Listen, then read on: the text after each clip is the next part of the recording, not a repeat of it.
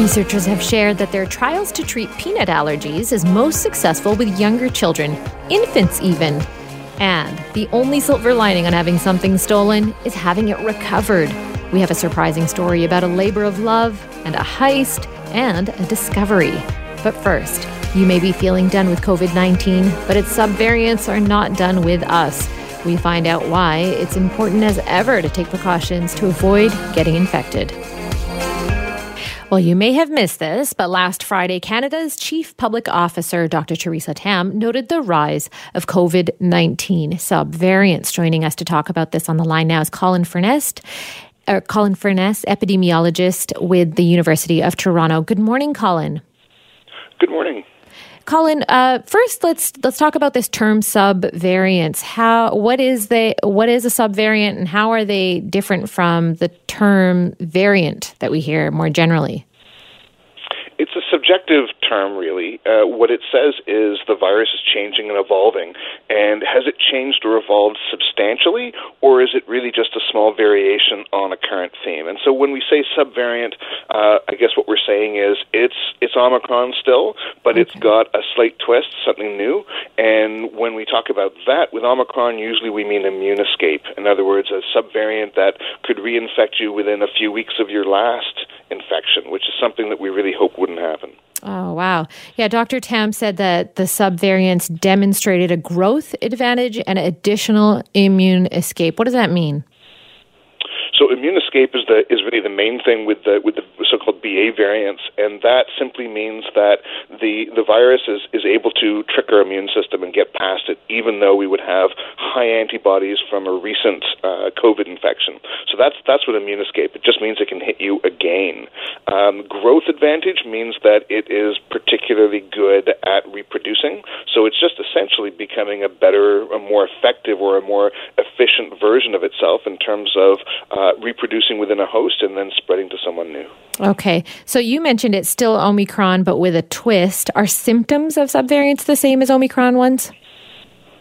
There's probably some subtle changes, some subtle shifts. That's actually quite likely, but we really can't say what they are because we're not doing the kind of measurement we would need to do. Generally with Omicron, I think we see more gastrointestinal presentation, so you're more likely to have the nausea, vomiting, diarrhea. That's been pretty characteristic of Omicron, so it could be that there's more of that, but honestly, if you're not doing really careful tracking, and I mean at the level of the genome, it can be very, very difficult to detect those subtle changes. Okay, this doesn't sound good. This sounds like something that we should have feared. Is it what we expected would happen, though, that these subvariants would begin to arise? That's a tough one to answer. I think, in all honesty, none of us really saw Omicron coming in the first place.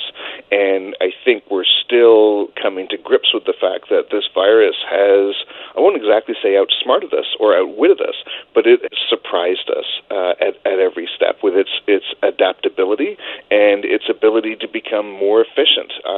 Honestly, it really does boggle the mind. So when you say, are we surprised? I guess I continue to be surprised and dismayed. Now, it's not producing more serious disease overall, and I think that's important. The evolution is contagiousness. The evolution is reinfection. That's a problem. That's a really big problem, but it's not as bad a problem as it would be if the virus was producing worse disease in people.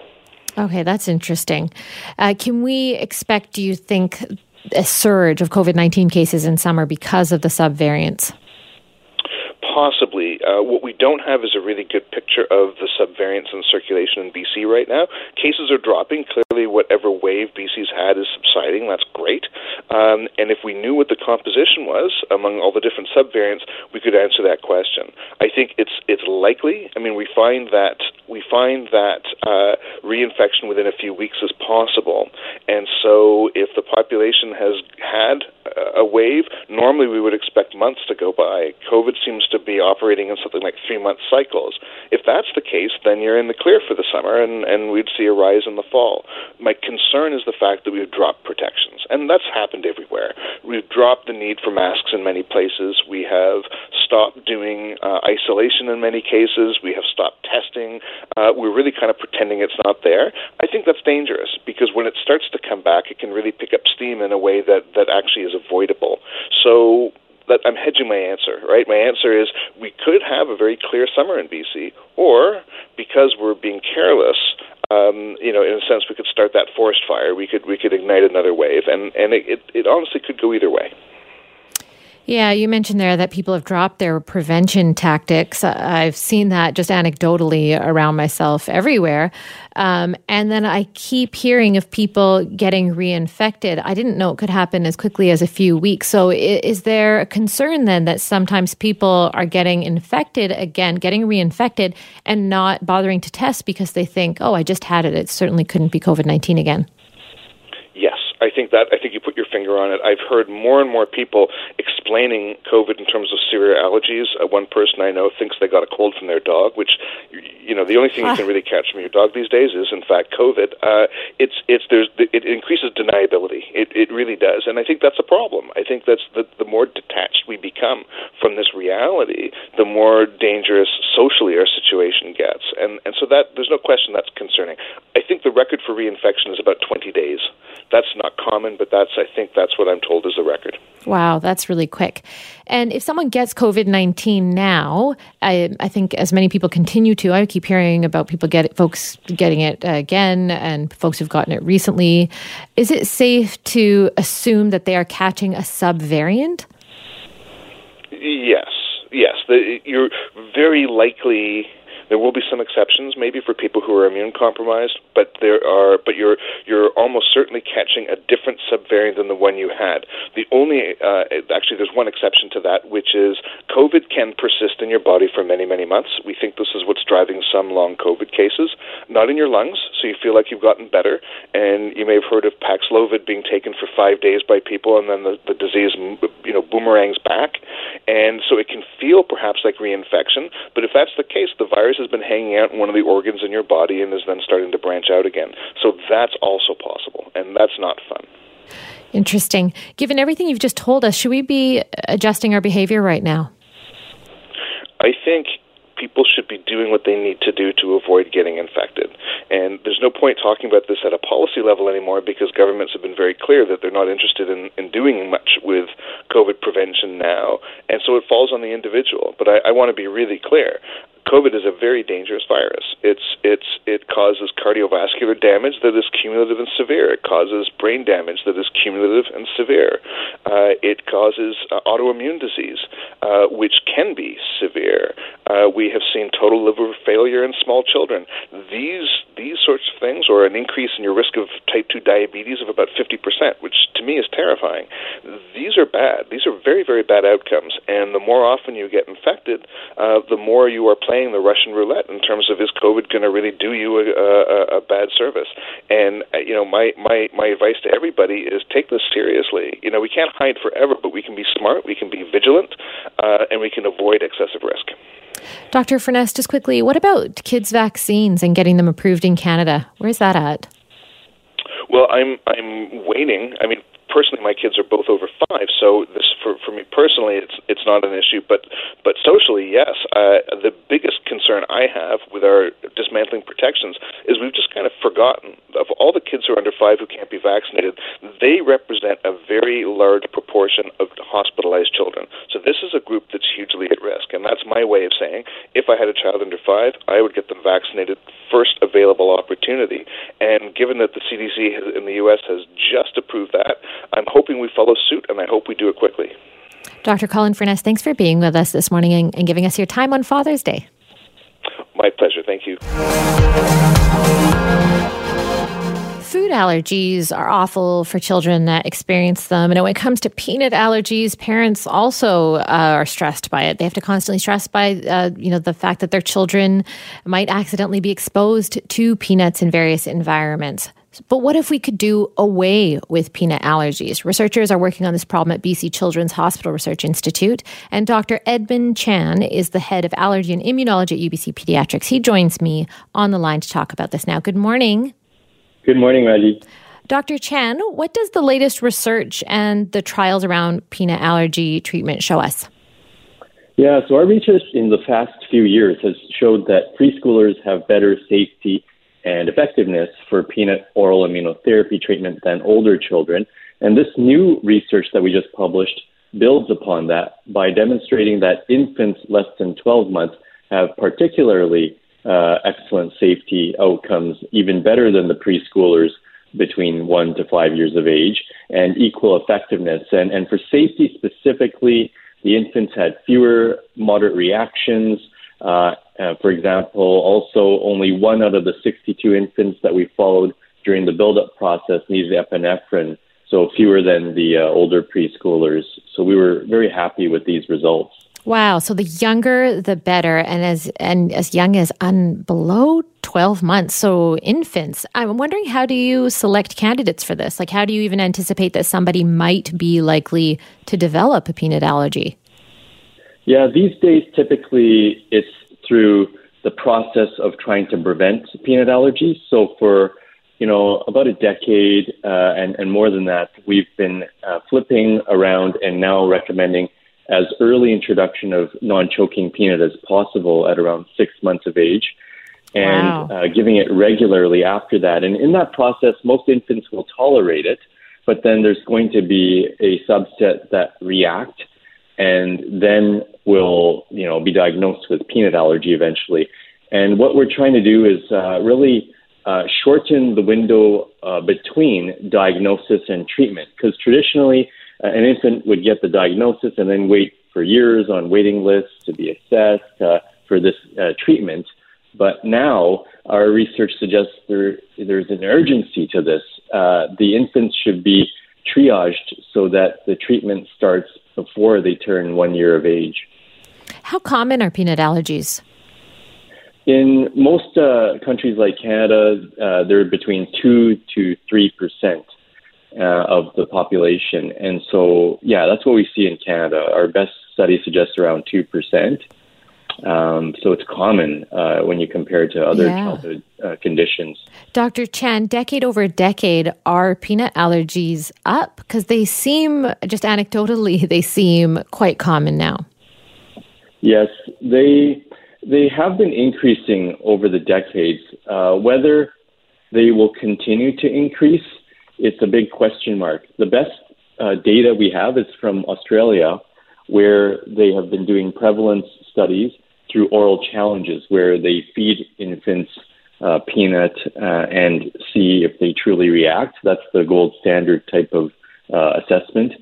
And they've shown in Australia among the highest rates of peanut allergy, so let's say around 3%. And they've also shown that in the past decade in Australia, they've been successfully able to get parents to feed non-choking peanut earlier in infancy. But despite that success, there's some recent data saying that the peanut allergy is still very common. It hasn't continued to increase at the same rate, but it's still very high, and it hasn't decreased.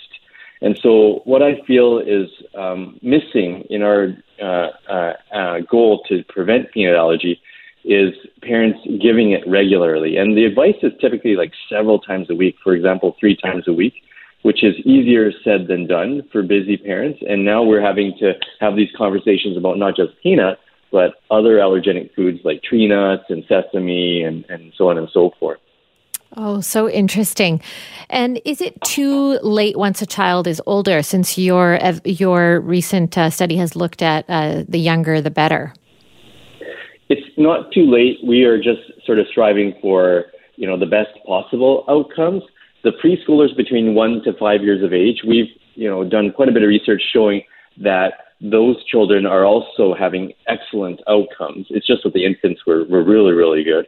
And then for those 6 years and up, it's not that oral immunotherapy is not possible. It's just that there's more risk. There's more chance of severe reaction during the process. And to deal with that, our research team is also tackling other approaches.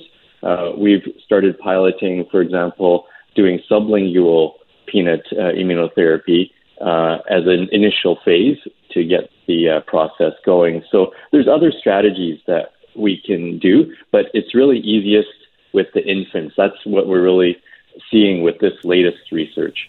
So let's talk about that. With the infants, talk to us about what oral immunotherapy actually looks like and how it works. Yeah, so the process involves three primary components.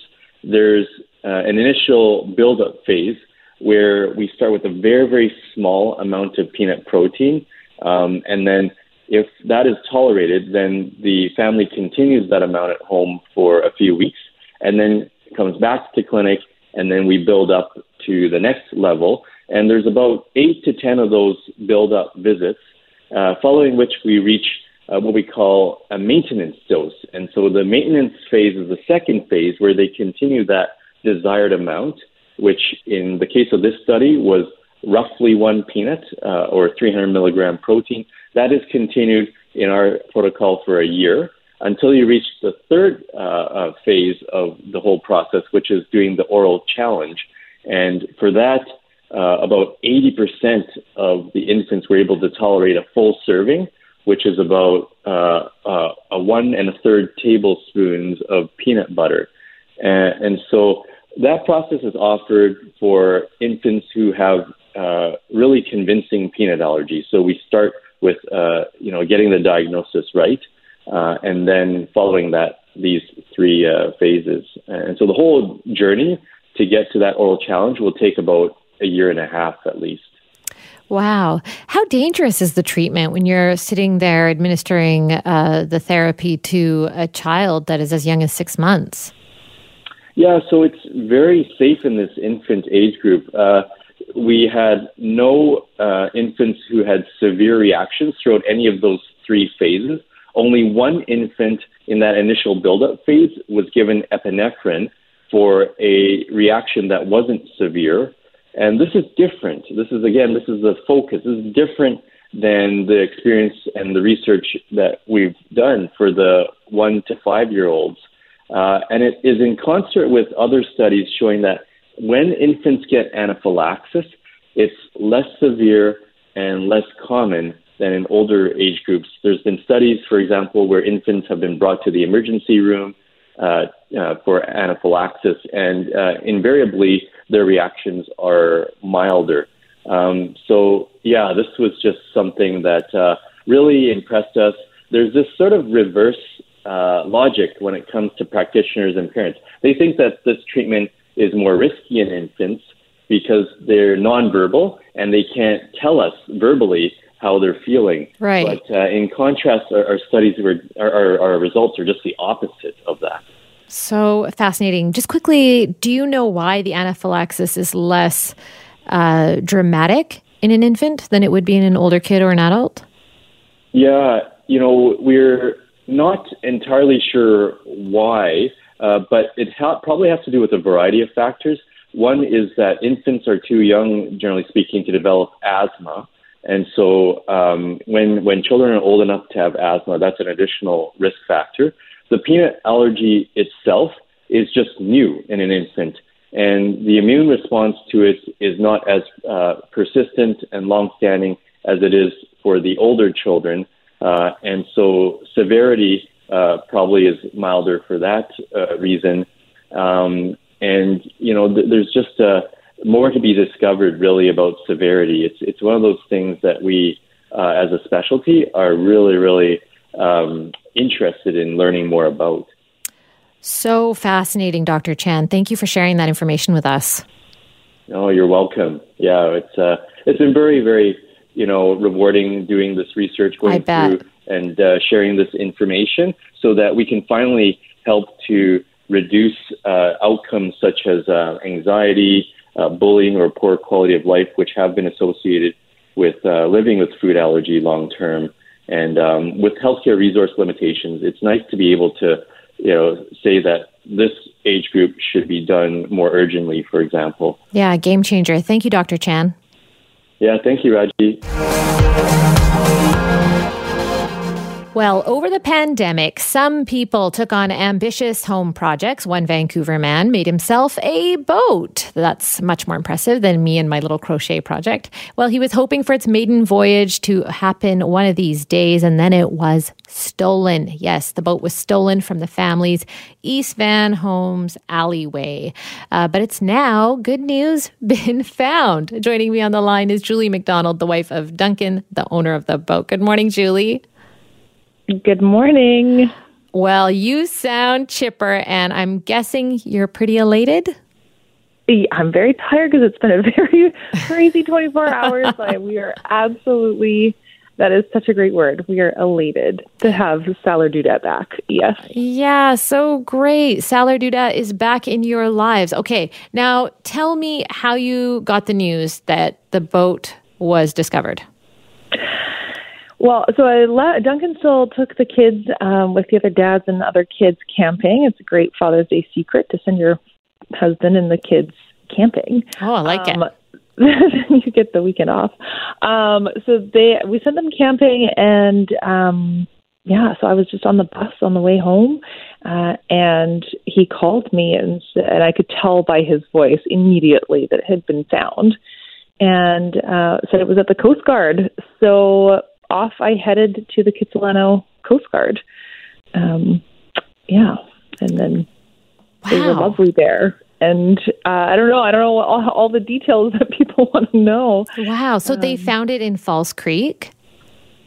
Yeah. So it sounds like quite the story, honestly. So they found it like being used in the water in False Creek. Sorry, Julie, back up a second. They found it being used in False Creek? Yes. Oh, my goodness. Yes. Somebody was in your boat? Yes. That they had freshly stolen, that was undoubtedly all over social media. Yes, and it was amazing because I don't have like Facebook Messenger on my phone, but I had received, like later in the evening, I discovered that people were messaging me like, I see your boat, I'm on the bridge or I'm on the side, like took pictures of this all, goodness. Which was absolutely incredible. And so, yes, it was spotted, and I guess 3 different onlookers called 911. Oh my goodness! It had been spotted, and the VPD just like so swiftly went zooming down, caught these gentlemen, and then took Salar back to the Coast Guard. Wow, this is like a James Bond heist story, the East Van version, right? Yes, it is. And it was amazing because immediately the Coast Guard said he immediately knew the boat because of all of the news. And your boat's so popular. Yes. I know, it's looking a little rough, I have to say. Oh, no. Yeah, it's looking a little rough, but nothing that Duncan can't, and the girls can't do fix. So it's missing the lee board, the rudder, the bulkheads, the mast, the sail. Oh, goodness. There was lots of stuff in the boat that does not belong to us, but his handmade oars are there and the boat itself is there, so that's really good news. Okay, so it's mostly intact. I'm relieved to hear that. A little bit sad that it's worse for wear. Do you understand anything about how or when they took it? Well, no, because so the individuals who were found, I guess, in the boat can't be charged with theft because they weren't caught stealing the boat. They were just caught with the possession of a stolen boat. Right. So I don't know if it was them. Maybe they found it. I don't know. But so I don't know that piece. But I guess these individuals are really well known to the police, is my understanding. I see. And did you get any intel from the people who were messaging you about what the people were doing in your boat? Were they, I want to picture this correctly, Julie. Were they acting like they're on vacation, or were they purposeful about things? Yeah, so no. And actually that would have been probably more devastating if somebody had just taken it for a bit of a joyride. Sure. So no, they had actually taken a motor and attached it to the boat. And like it's a sail rowboat, right? It's not really meant for a motor, but they had attached it, and I guess my understanding is that they were collecting stuff from in and around the inlet. So like there was an engine that had been salvaged from another sailboat, and I don't know, probably what I would describe as junk, but I don't know what they were doing with it. And I guess there was another boat that was kind of they were working together. I don't quite know the full story of what they were actually using it for, but the impression I got was just for collecting stuff in and around the inlet from other boats. Huh. And Julie, is the boat at home now, or it's still out on the water? No, it's at the Coast Guard still. Okay. So the trailer is gone, and we need to go home. But they've lifted it out of the water. They're going to give it a good rinse off because it's just scuffed and kind of dirty and whatnot. And then we will go reunite the whole family because Duncan and the girls will come back from camping today, and so we'll reunite with it today and then figure out exactly how to get it home and how to secure it up so it does not go missing again. Yeah, what's your plan for that? Well, I don't know. We're going to have to think on the spot. We have space in our backyard, but it is a 14-foot boat, so it takes up quite a bit of space.